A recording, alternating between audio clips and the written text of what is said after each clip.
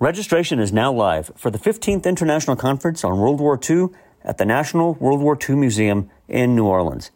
This premier event brings together the best and brightest scholars, authors, historians, and witnesses to history from around the globe to discuss key battles, personalities, strategies, issues, and controversies of the war that changed the world. This year features a day-long pre-conference symposium, Resistance, Life Under Occupation, as well as 2 days of sessions exploring an array of topics, including the World War II's battle blunders, the Old Breed, K Company, and Eugene Sledge, Asia Aflame, Women at War, Resistance, and featuring James Holland, host of We Have Ways of Making You Talk, Richard Overy, and Ben McIntyre, and many, many more. The conference will be held November 17th to November 19th on the museum's New Orleans campus and live streamed on the museum's website. Tickets for the in-person conference are on sale now. For more information, visit www, that's www, the number 2, not spelled out, but the number 2, conference.com. Once again, visit www.conference.com. All right, let's get back to the show. Hey guys, fall is almost here, and that means it's time for some fantastic new products from our friends over at Fable Beard Company. They've been releasing their fall lineup lately, and there's some great new products. One of the new ones this year is the Beard Master. This fun one features aged leather and cursed apple trees as the scent profile. Can't get much more fun than that. Another great one, this one's back from last year, and it's my favorite from last year, and that's the Doll Maker. It has a scent profile of warm butterscotch, buttered rum, and candy corn. These are just two of the new great fall scents you'll find over at FableBeardCo.com. Now, of course, they come in a wide range of different products that are perfect for beards and hair. They have beard oil and butter, but also a wash and a conditioner. And as I know I've said before, my wife loves the conditioner for her hair, and we use the wash for our dogs. Their fur has never been softer. Head over to FableBeardCo.com and be sure to use coupon code Sean15 at checkout for 15% off your entire order. That's right, 15% off each and every single order when you use Sean, SHAWN 15. Okay, let's get back to the show. The American History Podcast, Season 4, Episode 27, Guadalcanal Campaign, Part 3. Are you listening? All you fine boys in your comfortable foxhole, listen closely.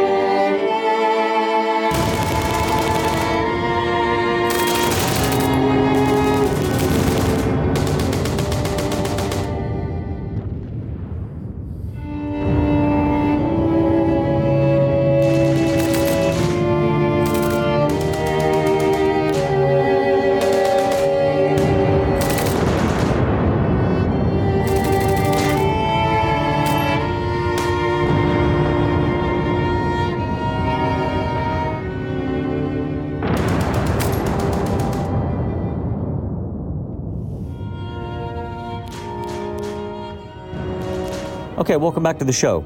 Now, I just want to mention a few things before we get started. First, don't forget to check out the website.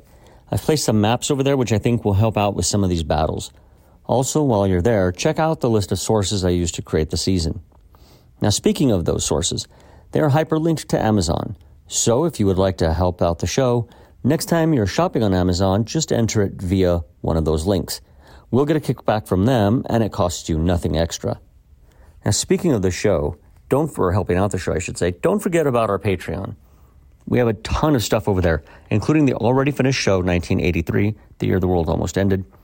All episodes are available, and there is so much more, including Quagmire, the story of American involvement in the Middle East, and our newest show, On Colonial America. You can access all of this content just for $10 a month. And finally, don't forget to follow us on Twitter and Instagram. I've been working at being more active on Instagram, so give the show a follow and share it with your friends and family. Just search American History Podcast and we'll come up. You can also drop me an email if you think I've made a mistake or you have some constructive criticism. The email is sean@theamericanhistorypodcast.com.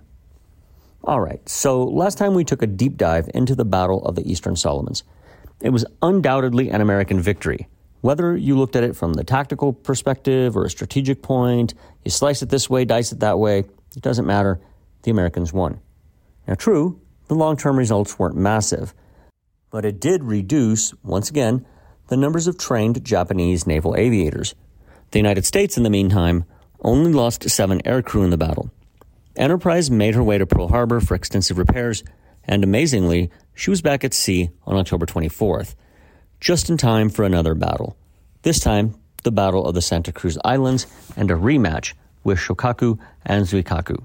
But that rematch, we'll have to wait for another episode. We're not going to get into that one yet. But anyways, let's head back to that far-flung set of islands in the Pacific. To do so, we have the Song of the Week.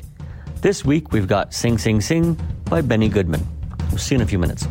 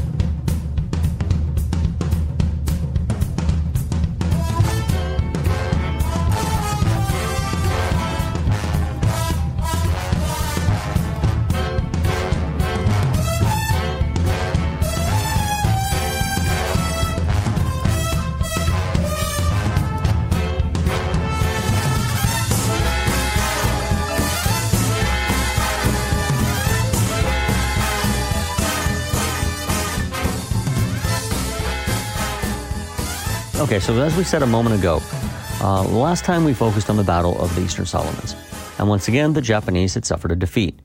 However, they were far from done, and the end of the war was still a long way off. One of the things that fascinates me about World War II are the interesting code names and the slang terms used for different things.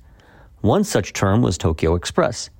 This name was used by Allied forces when talking about how the Japanese Navy delivered troops and equipment at night to various strongholds in and around New Guinea, as well as the Solomons. At one point, the Allies used the term the Cactus Express, as Guadalcanal was codenamed Cactus. However, they quickly realized this wasn't the smartest move, and in order to preserve operational security for that word, they switched the phrase over to Tokyo Express. Now, using the Tokyo Express, Admiral Sukahara, the commanding officer of the Southeast Area Force, slowly built up Japanese strength on that island.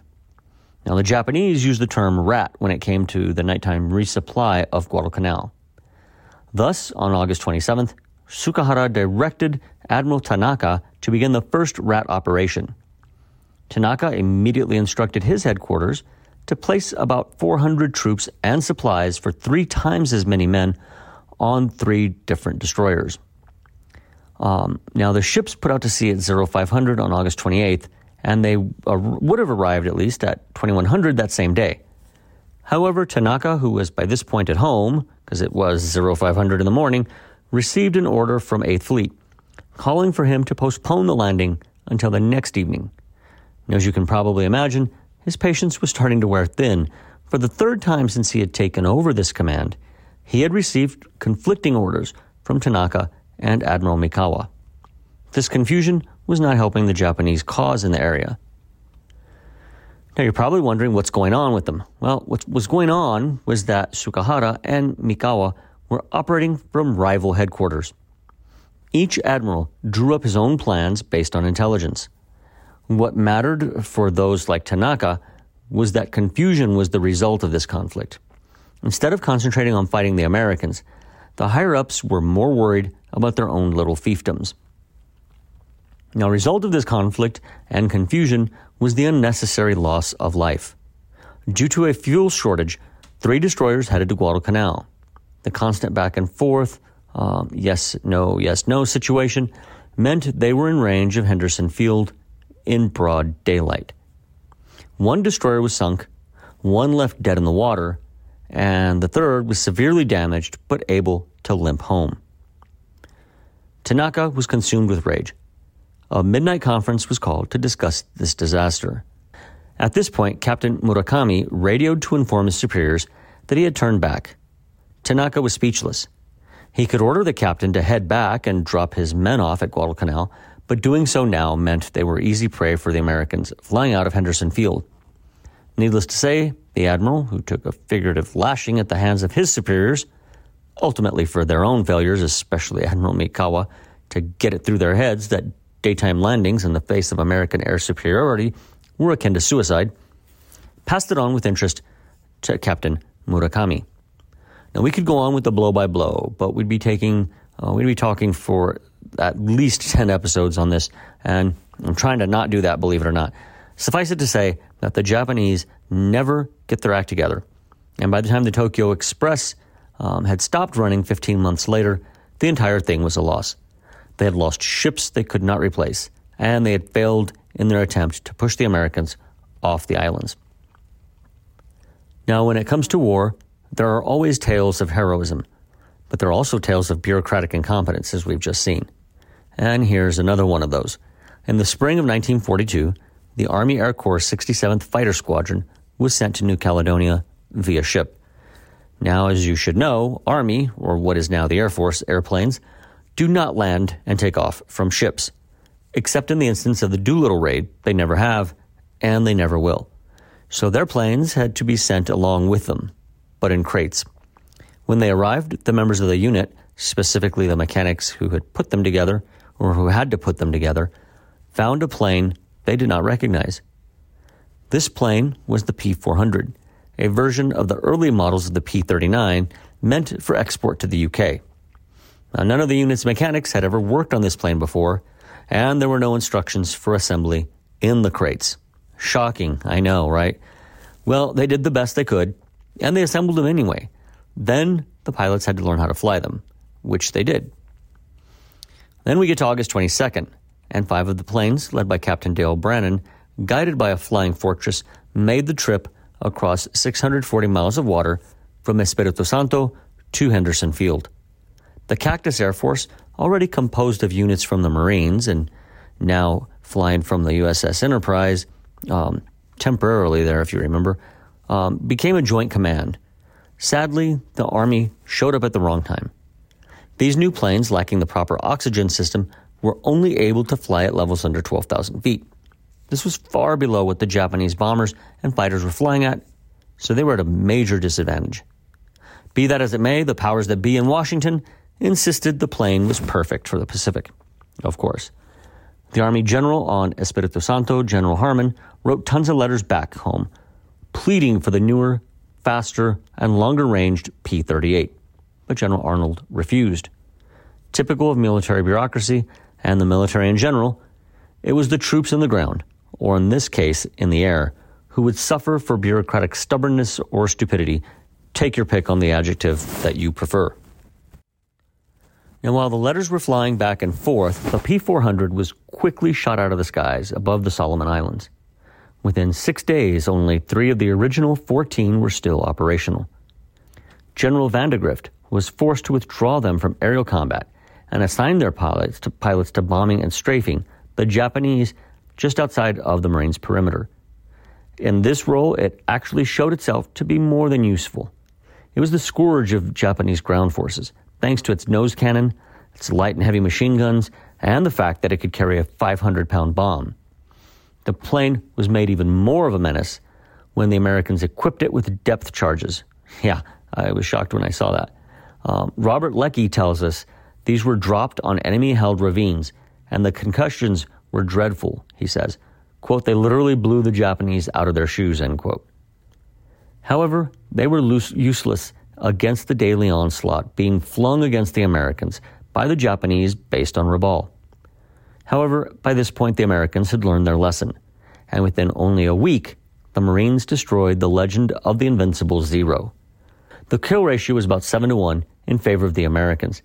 Japanese pilots, who had seen themselves as all-conquering masters of the sky, were sent to their deaths, crashing into jungles or plummeting into the sea.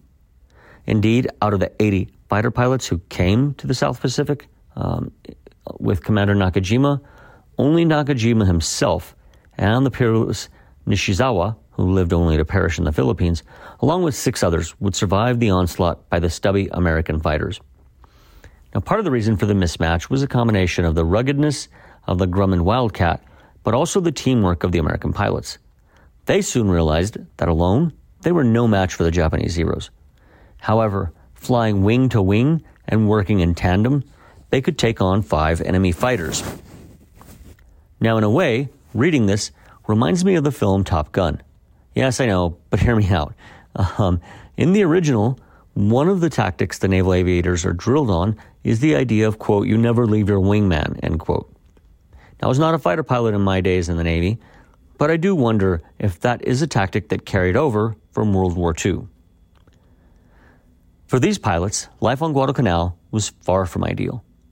Like the Marine infantry troops they shared the island with, home was a cot and a tent, pitched in the mud. Meals were a delightful mix of dehydrated potatoes and rice, along with sodden Vienna sausages spooned out of mess gear that you borrowed from the troops. Home was also the center of the Japanese bombers' bullseye, and it was the number 1 target of the Tokyo Express.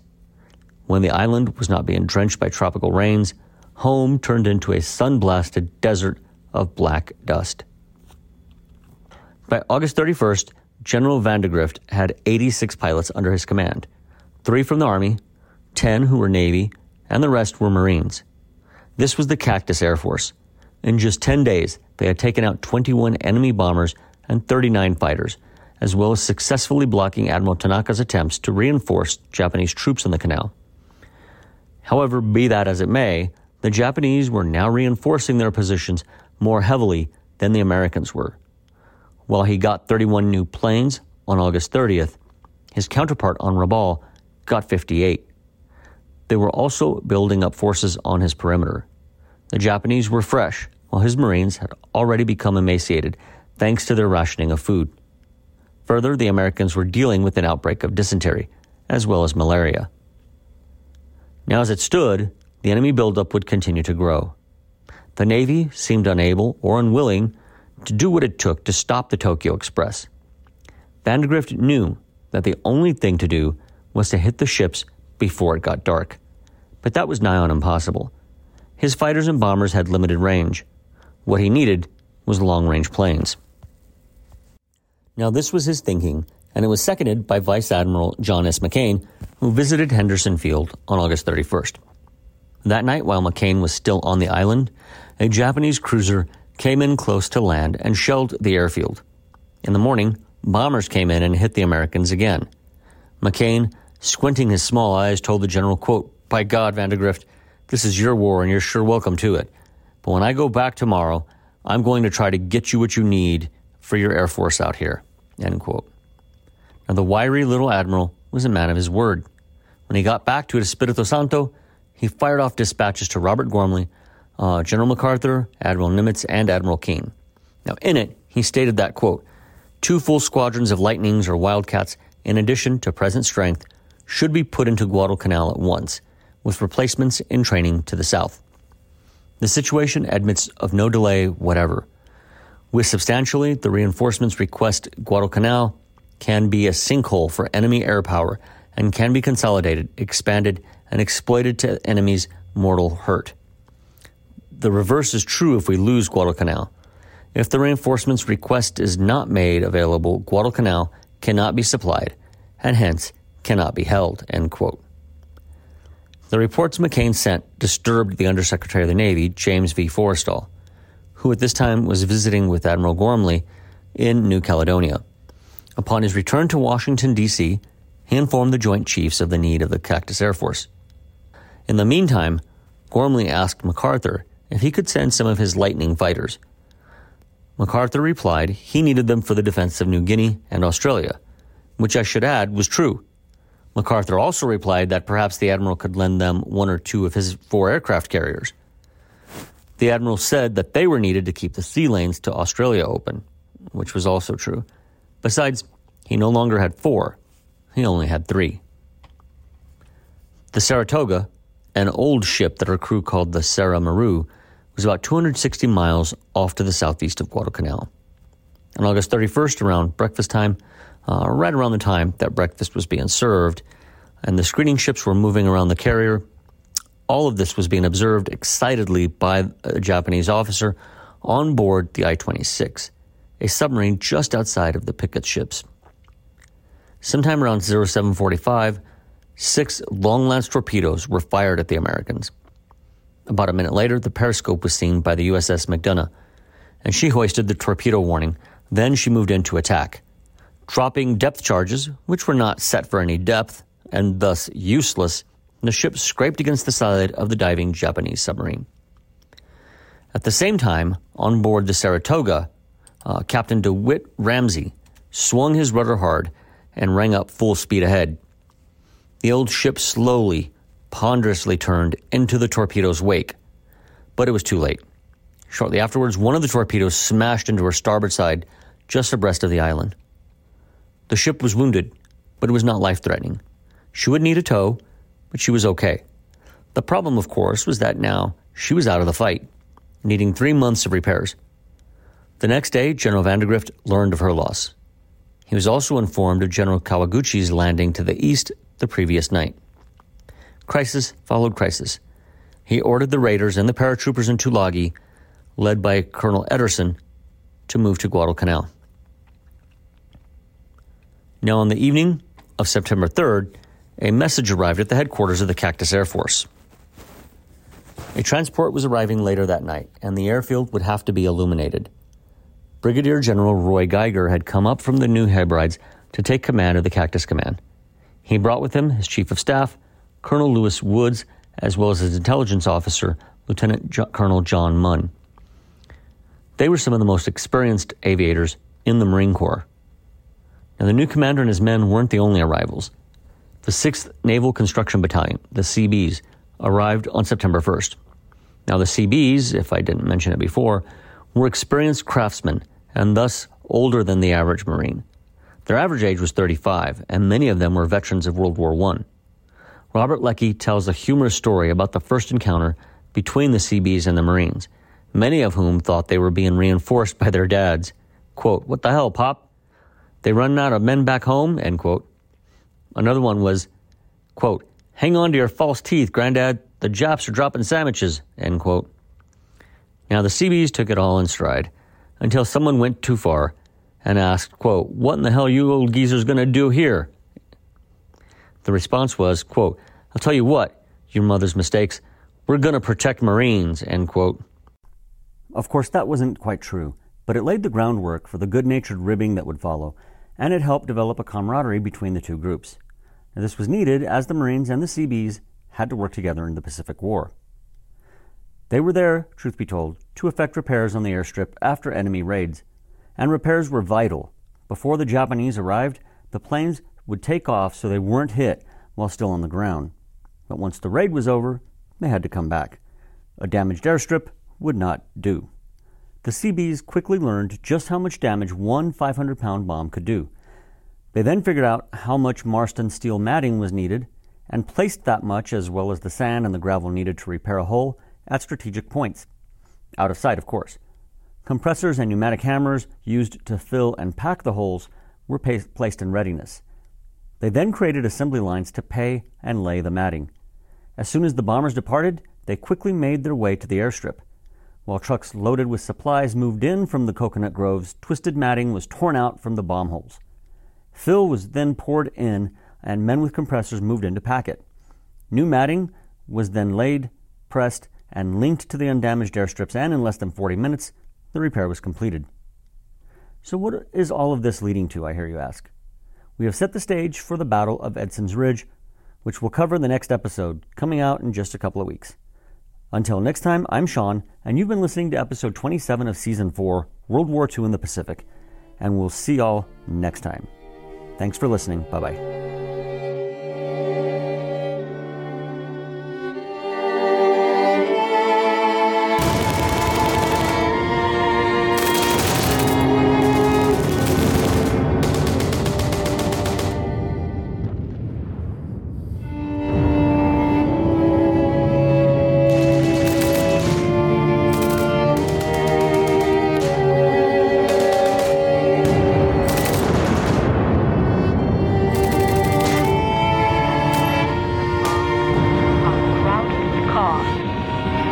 And in each one, a girl and a boy. You could be one of those boys. Shut that thing off. Wife or your sweetheart. Instead of wondering who was Shut it off or I'll wreck. place with her. Pete, way you like it. I know Wait a it's your fault.